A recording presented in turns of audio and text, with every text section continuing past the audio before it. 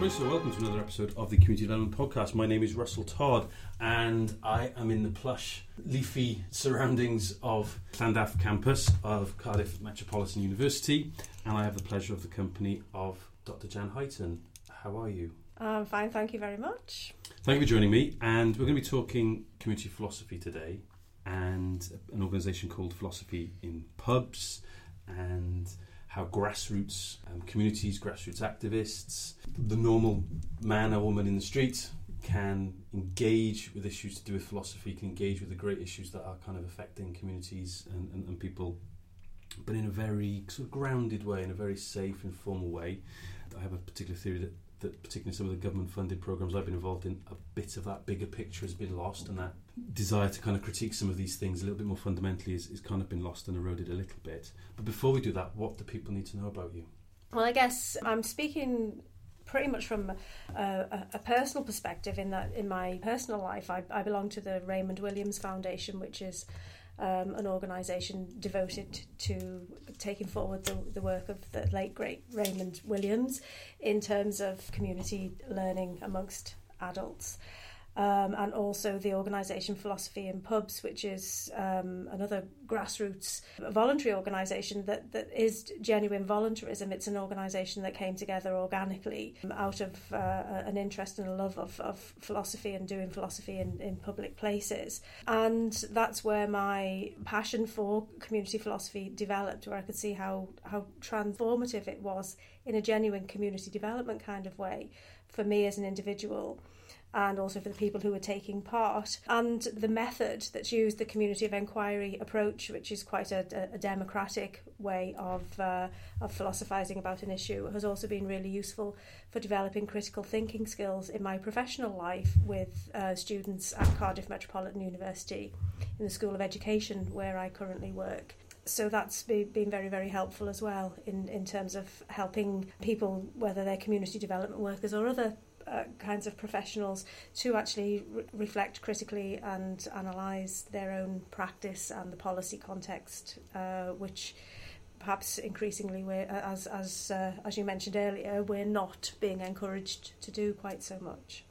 So you talk about learning, you talk about reflection. These are some of the things that I'm trying to encourage people to do more of. Within the community development sector, with that workforce, or even people who do that sort of work without necessarily recognising that they are a community development worker, or that would even identify necessarily with that as a sector or as a profession.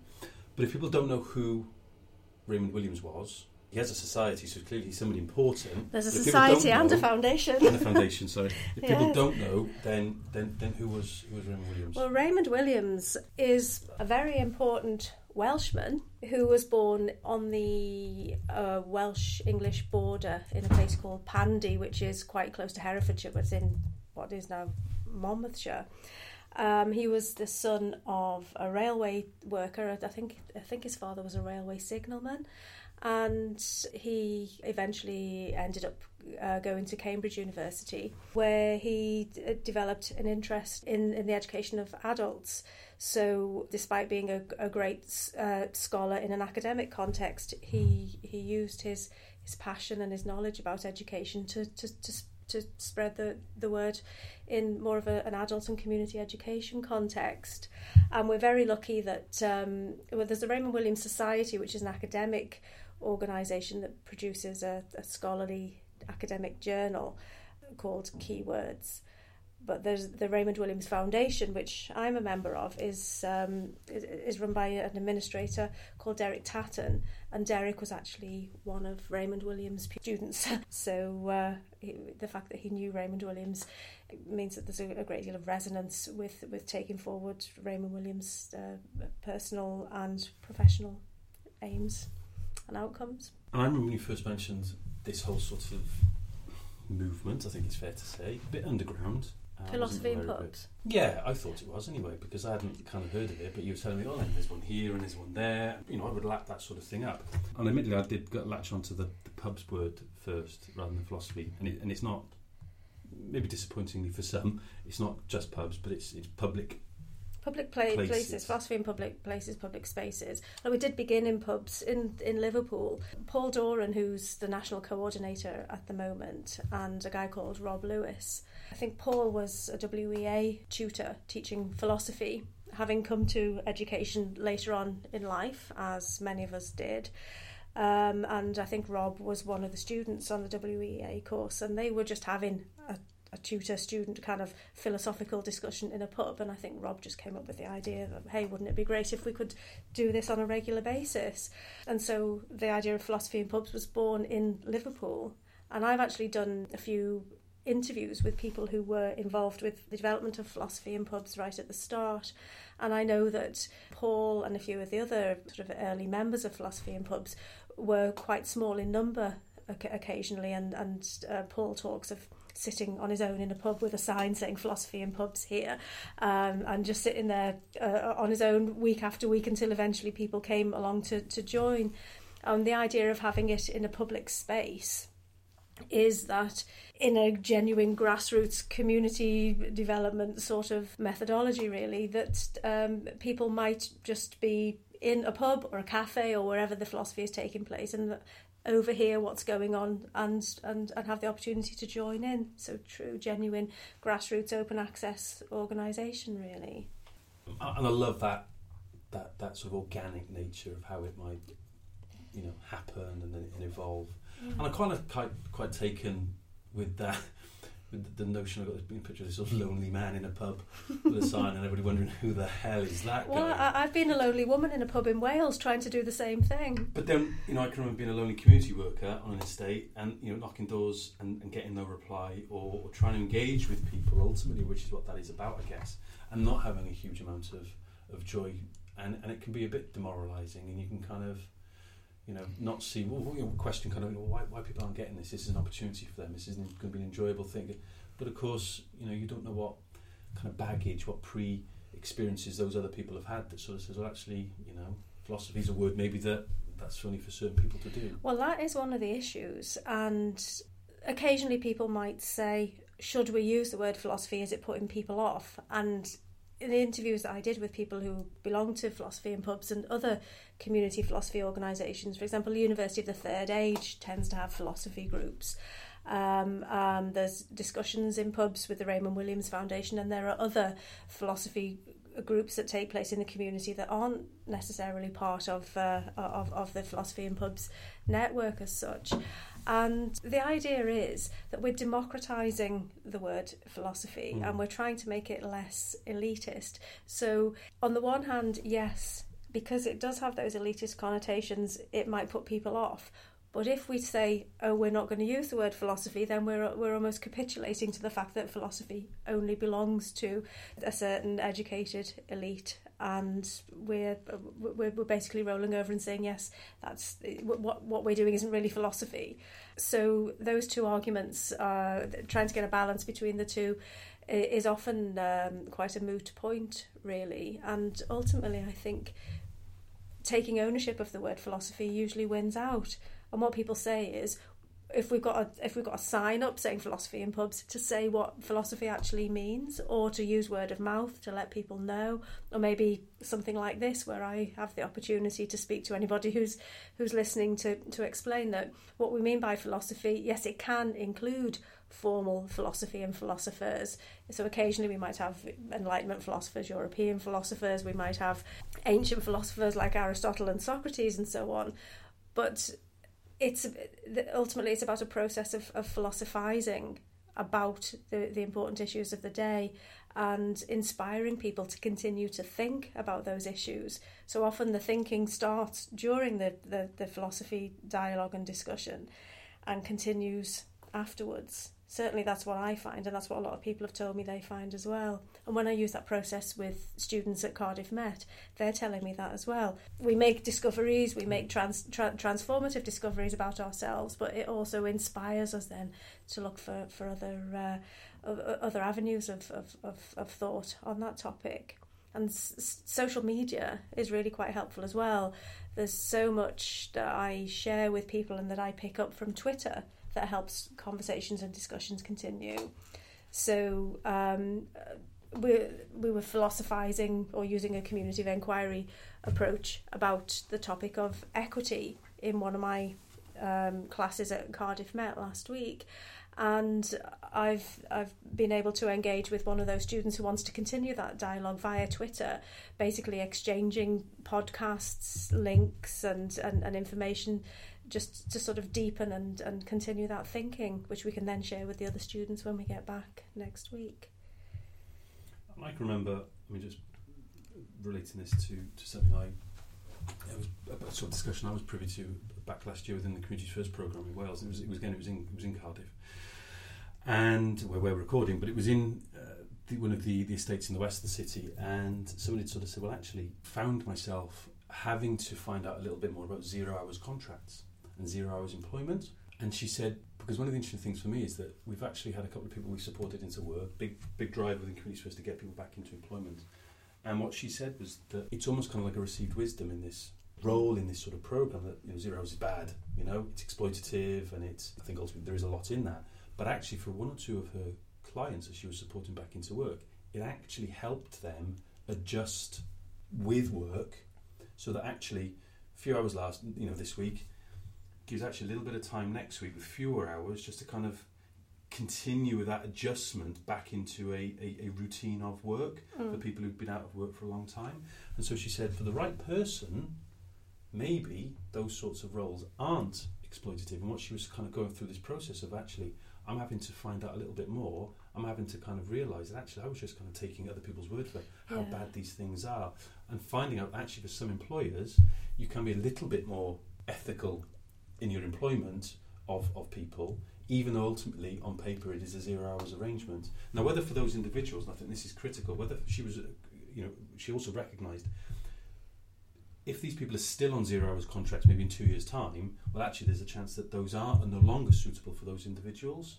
And I just thought that was really, really interesting as somebody within the Communities First programme who's got targets to meet, clients to help support into work, but actually kind of going, I need to look at these individuals as primarily individuals first and foremost, and actually for some people it's not this bad thing, this exploitative thing, it's actually helping them into work. Well, I was interested to hear you use the term received wisdom, because that is something that can affect us.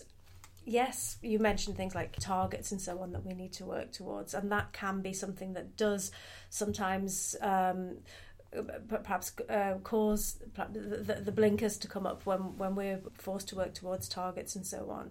But also, just generally speaking, there can be certain received wisdom, certain accepted professional truths that nobody is prepared to challenge. And the idea of the community of inquiry approach, where you're philosophising and you are listening to other people's perspectives, and as part of the dialogue you're having is that you need to actually develop an argument and be quite persuasive in terms of providing, I don't particularly want to use the word evidence-based, but certainly some sort of reasoning as to why you have the position you have, and be open to other people's reasoning and to learn and transform. That's the important thing about it. So I've found it really helpful in professional education, because I've been working in higher education for quite a long time and always working on professionally qualifying programmes, including community development, education, housing and so on. But that very process is also really helpful in other contexts where received wisdom exists. Where we have situations where people simply believe what they read in the paper, for example. Often I've been in community philosophy groups as a participant, and someone's come up with something perhaps rather crass that they've read in the Daily Mail or something. So other papers are available. I'm sorry to demonise the Daily Mail there, but the people in the group were then able to find perhaps an elegant way of actually challenging that person, rather than getting into some sort of less constructive argument about it. When I've used the community philosophy approach when working with prisoners, there have been occasions where some of the young men that I've been working with have said, well, it's really great to learn how to have these discussions and dialogues, and to learn how to disagree with people without having to use your fists, without having to win in that sort of, and also not having to win at all, just being happy not to have to win an argument, but to be content to maybe not to come to a conclusion and to continue thinking about it. I guess as well, there have been particular situations in a prison context where, for example, fairly recently, a smoking ban was introduced in prisons in Wales. A lot of people are surprised at that because people thought that smoking was banned already, but it hadn't been. And at the particular prison I was working in, there was quite a lot of unrest, and people were a bit concerned and not seeing things from a range of perspectives, but seeing it from their own perspective in terms of whether they were a smoker or a non-smoker, the fear of the consequences that might occur as a result of this smoking ban coming in. So we were looking at philosophers who deal with issues around freedom and free will to actually consider different perspectives by, if you like, taking the personal out of it and using philosophy and what philosophers had said to explore how the young men I was working with in the prison felt about the smoking ban coming in, and maybe what the root of their unease was, and maybe seeing it from other people's perspectives and so on. And they really took to that with great interest and managed to see things from a range of different perspectives, which again was a way of sort of challenging received wisdom, if you like, because they're quite entrenched in their own positions.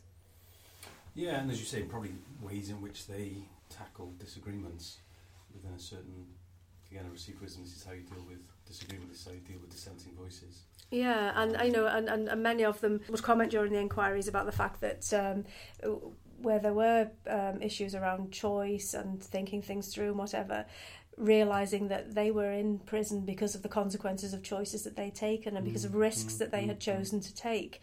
And that's quite an empowering way to look at a personal situation, to sort of philosophise about it from a perspective of it being a choice that you've taken or a risk that you've taken and the consequences that you are now experiencing as a result of that. And I think it helped them think about a way forward. But I think what I found particularly I suppose, and enlightening for me was that the young men that I was working with in the prison context were really, really clever, really bright young men who took to the philosophy really, really very easily, and they found it really interesting and fascinating. We used a range of different stimuli to actually produce philosophical dialogue together. And I just felt a little bit sad, really, that had they had the opportunity to use their cleverness and their interest in philosophising in more productive ways, they might not have found themselves in a position that they were in, because they'd used their cleverness perhaps in ways that had resulted in them being in prison, and they acknowledged that. You said earlier that there is that element around trying to democratise things, and in many ways prisoners are very, because of their own choices they've taken and the risks that they've kind of calculated, but nonetheless are very marginalised. Yes. And arguably remain quite marginalised even when they leave prison. Yeah, absolutely. And even if they, no longer offending or anything like that, they remain marginalised. So actually, in this way, where people are able to philosophise around issues, whether it's related to themselves and their circumstances or it's other issues, I think it's fascinating that the democratic element allows, demonstrably in that instance, quite a wide range of people to be potentially involved. Yeah, and my concern's always been that there should be more community philosophy groups, so that if somebody who's in whatever situation, whether we're talking a prison context or other sort of situations where maybe somebody's in a particular situation and the philosophising approach is being used as an intervention, perhaps, that they can then have that sort of that social skill or that interest and belong to a community group and continue to take it forward as part of simply being in the community and learning how to be with people.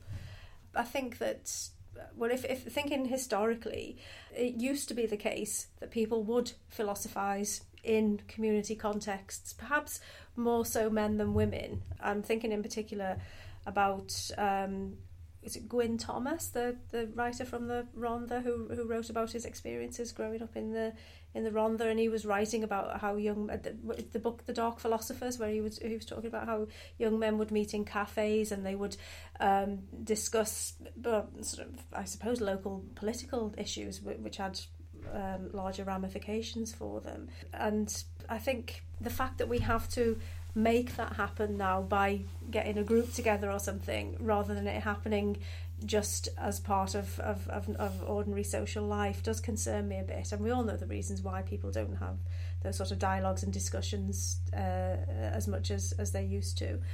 But the fact that philosophy in pubs and the Raymond Williams Foundation and other groups do exist to take that forward, I hope, is a way of trying to get that back as a normal part of life and society.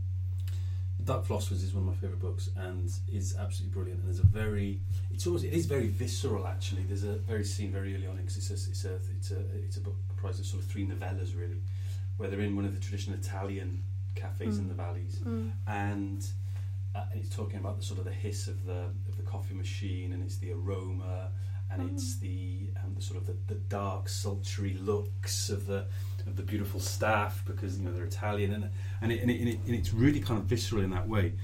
But if you know that environment, so you've been in those sorts of cafes, and I think there is something particularly, I think, romantic and nostalgic about the valleys ones. There's Italian cafes in Cardiff, for instance. But when you're in the valleys as well, I think there's something just that little bit more sort of exotic about it. Indeed, erotic is I think is a word that Gwyn Thomas uses, and all the characters that they use about that setting. But they are talking about big issues. Yeah. But you get a sense in that book as well that it's not just them, and the protagonists are the dark philosophers. But it's not just them. There's other people having their own sort of discussions in there. Yes. Yeah. And it was this kind of nexus of all of these different conversations kind of taking place, all against this backdrop of the hissing and the plopping and the consumption of the coffee. And it's not to say that those places no longer exist at all whatsoever, but they're less likely. You're less likely to come across that sort of situation. So we started groups in Pontypridd, Treorchy, Cardiff, and so on, and they are quite self-sustaining because people really want to go along to them. And I've also had community development workers talk to me about maybe trying to get some training for the community development workers so that they can help the communities that they're working with to actually start thinking about concepts such as social justice or social injustice, equity, and so on, and different political concepts that underpin the situations that they're trying to deal with, in some ways to make them more motivated to be activists. And I have this theory. We've been talking in Wales as with the demise of or the planned demise of the Communities First programme, and Welsh Government's desire to replace it with this new approach to building resilient communities, quote unquote. And I've heard people talking about how they want to consult with communities and things like that. And I just look at it. Well, actually, when you're throwing out words, then not statements, but words like resilience and resilient communities and building a new approach, all those sorts of terminologies and words and phrases. Actually, that's not consultation. You need to be much more fundamental and go, actually, well, what are we actually talking about? What is resilience? What does resilience mean to you? It might mean something different to me. Absolutely. On gender grounds. It might mean something different to people who, post-Brexit, people from ethnic minority communities post-Brexit, are now actually being harassed much more just because of their creed or their faith or how they're dressing or whatever. And actually some broader definition of resilience, whatever that might be, actually needs to be part, because they're much more pressing concerns. And as community development workers, we kind of go, actually you need to work on those more pressing things initially with people before they can kind of articulate bigger, broader visions sometimes. Yeah. And certainly map out how they get to there and realise those things.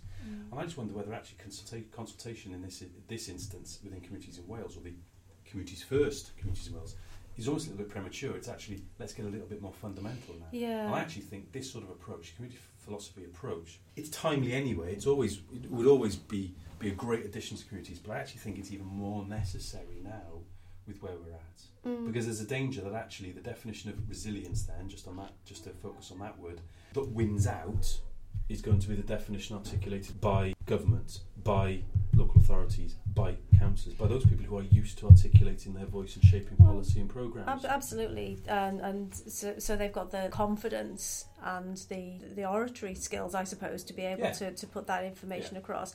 And what taking part in a community philosophy group does is help people to develop those skills within a safe and nurturing environment, because there are ground rules, particularly for organisations which have an affiliation to philosophy in pubs, which is that you do show care and concern towards your fellow philosophers, if you like, and that people are very careful to be critical and challenging, but in a caring and considerate sort of way. And those are the sort of skills as well that people have told me they would like to develop with people who are maybe on management committees or governing bodies and so on. Just the ability to have those discussions and dialogues in a very measured and considerate sort of way. So I have suggested this method as something we could maybe offer some training for, where people are trying to upskill boards, for example. You hear all the time where people are looking for community board members or tenant board members, but those board members can't necessarily have an equal status in those committees because A, they don't necessarily have the information that they ought to have, and B, they don't necessarily have the skills and the ways in which they can articulate the ideas that they might want to put across. So a lot of people who I've spoken to about the benefits that they get from taking part in a community philosophy group have said that it does give them those the skills and the confidence to be able to put their point across and to be able to question and to be able to notice things and unpick things. I always remember one of my students, who was actually quite a senior local authority member of staff, who used to go to an awful lot of committees, the pact committees with the police. Sadly, yes, I do. We were talking about questioning and basically looking at arguments and questioning those arguments as to how rational they were and how genuine they were. And this guy just had this eureka moment, and he said, a particular agency has been telling me about some statistics, and I've just swallowed what they've been saying, or they've been making a particular argument about how we ought to intervene in a certain situation. And now that I'm beginning to realise how to think about these things and question these things, I've got a completely different perspective on this. And each week he used to come back to me and say, I've been talking to so-and-so, and I've managed to question and notice maybe flaws in their arguments and so on. And this was really quite a big professional moment for him in that he recognised that actually he had previously almost been a victim of other people's rhetoric because he didn't have the thinking skills to question it. So I think it helps professionals as well as members of the community. So you talked a bit earlier about the community of inquiry approach, and what I like about that, based on some of the stuff that I've read kind of leading up to this, and I think this really chimed with me again, looking at this through a sort of a community development prism, is that aims for participants to gain as much from the process as they do from the actual topic. Yes, absolutely. And we talk about this, and certainly the episode we recorded with Alan 12 Trees again was talking about it's not always just the end, but how you work towards it and the means towards that end is really, really critical when you're working with communities. And we might look at that in terms of capacity building and supporting the development of a management group or a community group of some description. But that is as important as working towards, whether it's campaigning against a road was one of the examples that Alan used, whether it's campaigning to save a rural school that I've been involved in, or to save a community centre, or whatever it might be, that actually the process is as important. Very much so. Arguably more so, because that then lends itself to them as community members being that much more articulate and confident and assertive and able then for when the next campaign needs to be commenced. Yeah. So in terms of that community of inquiry approach, because there's 4 key principles, you talk about the 4 C's, can you kind of illustrate the way in which the process then is as important?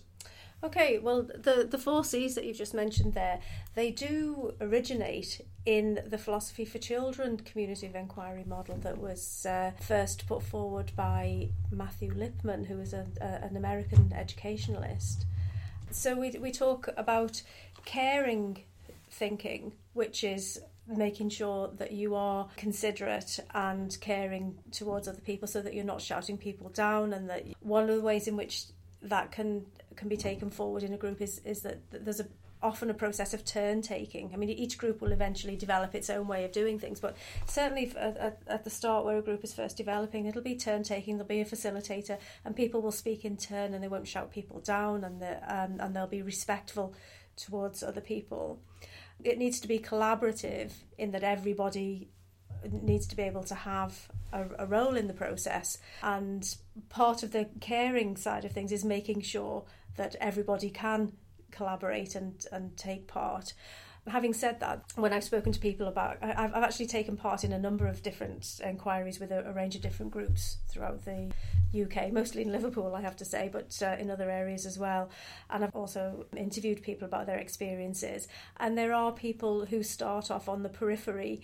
They're quite quiet and shy, and eventually they develop the confidence or the social skills to be able to take part. Or sometimes they just remain on the periphery, and that's understood and accepted, and people have their recognised role within the group, and the caring approach towards that is you can be however you want to be. But equally, when we're talking about collaboration, sometimes there are people who join groups who really are quite shouty and quite dominating, and they want to make sure that they get their voices heard, and actually what they want to do is to showcase themselves. We all know these people, they exist, they live and work amongst us.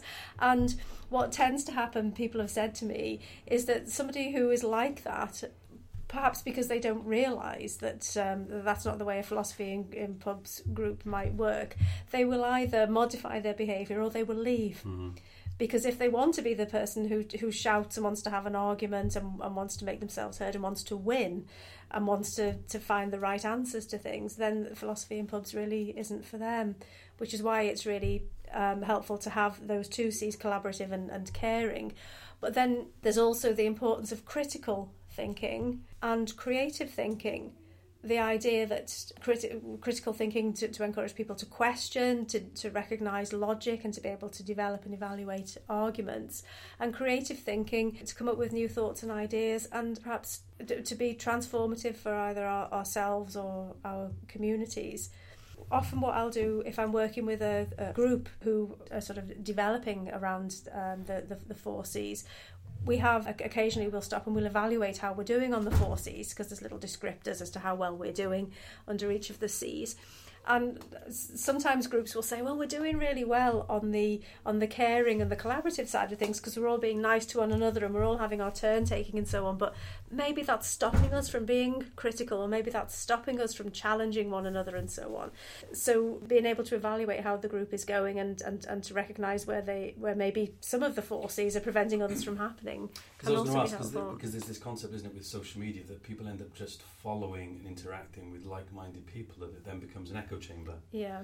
And then why you get the flare-ups on social media, I think Twitter's great for this, is because people with quite divergent views, perhaps, because they don't tend to hear other views, that when they do then kind of clash, then it becomes quite a bit of a sort of a flashpoint then, if you like. Yeah, I was going to say, actually, because I was thinking as we were having this discussion that, yes, I do engage in quite a lot of philosophical exchange on Twitter, but it's disembodied. It doesn't particularly give people social skills. It does lead to the sort of flashpoints, like you're saying, and people feel somehow emboldened to treat people quite badly on Twitter because it's a disembodied comment that somebody's making, or that you're not necessarily going to have to deal with any sort of comeback. Whereas in a face-to-face group context, then you do need to learn and to get used to being appropriate, being caring and collaborative, whilst at the same time being creative and critical in that face-to-face context. I've mentioned that I think it's really important that philosophy, to me it's important that the community philosophy groups are sort of develop organically, and that's really the key to their sustainability, which is that people really want them to happen, people really want to take part, and that's why so many groups are currently running and having so many people turning up sometimes the groups run weekly and they get a really good turnout each week, sometimes they're monthly or whatever, depending on what the group wants. But I have also done, as I mentioned, some work in prisons. I've also done some work through widening access initiatives at Cardiff Met, where we've developed we tend to call them philosophy clubs, because they're groups of people who come together for a fixed period of time to learn how to do community philosophy, and also if they want to, if that's what the group wants, to learn about philosophers as well. So it can be quite nice to combine a stimulus which actually looks at what a philosopher says with the actual process of philosophising about that issue. And some of those groups have wanted to continue to meet A community development worker would always want to be able to walk away from a situation and know that the group would continue without them. You know, we sometimes hear it described as an exit strategy, but you know, I think perhaps it's just about making sure that when you're working with a group, you're giving them the skills to be self-sustaining and that you're not encouraging dependency. And one group I think of particularly that continues to meet on a regular basis, continues to meet weekly, they've told me that they get so much out of the group in terms of friendship as well as stimulating dialogue, because you can go to many different groups where you can meet people in a friendship sort of context, but these are clever people who really have discovered philosophy, discovered philosophical dialogue, and they want to have those discussions and so on. And what people in that group have told me, because I do try to go along to that group when I can, is that it means so much to them. It's changed their lives in so many ways, in terms of perhaps some of them have maybe suffered from difficulties in their lives, various different forms of health or mental health issues, and ultimately the group has just transformed their lives tremendously, and they continue to meet. They're motivated to meet. They don't need the intervention of a worker, and it's almost like the ideal situation where you'll have an intervention for 6 or 8 weeks and then the group continues afterwards. So that's what I have found so I guess so useful in terms of what community development workers might be trying to achieve, which is that it does develop genuine, organic, voluntary community activity. There was an event here, wasn't it, at Cardiff Met last year, I think it was September 2016, it was around community philosophy. Yes. And although I wasn't unfortunately able to make it, I can remember somebody sending me a text message, a picture of some of the topics that were up for discussion, I think. And it was, again, there's a big sort of sport and leisure, sports science sort of department within this university yes, as well. There was one input from sports professors, Yeah, and one of them was, is art sport? And I just thought, well, if ever there was a philosophical line of inquiry, it's that. There's other things around, you know, what's wrong with taking drugs, and what that reminded me of my grandfather, sort of 7 years and years ago, because there was a new, in his block of flats in Barry where he was living, there was a youngster who would sort of smoke out the window, and he used to watch him, my grandfather, and think that's a bit suspicious. Is that because he's smoking drugs? And I remember my grandfather asking me, so Russell, but what's wrong with drugs?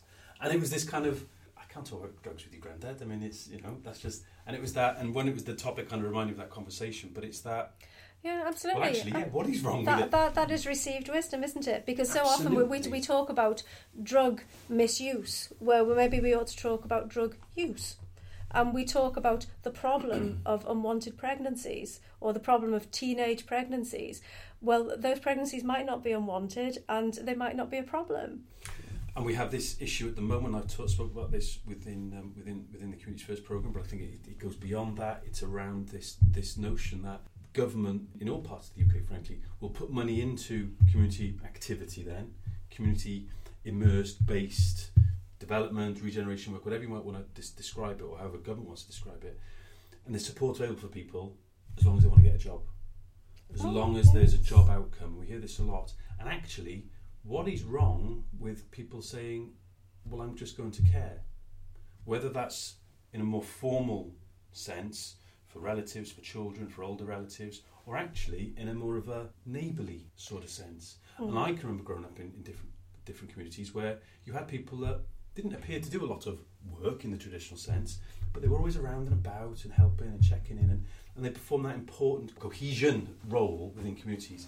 But increasingly, particularly in areas of disadvantage, we're sort of saying, no, everybody needs to be looking to get work or get more hours.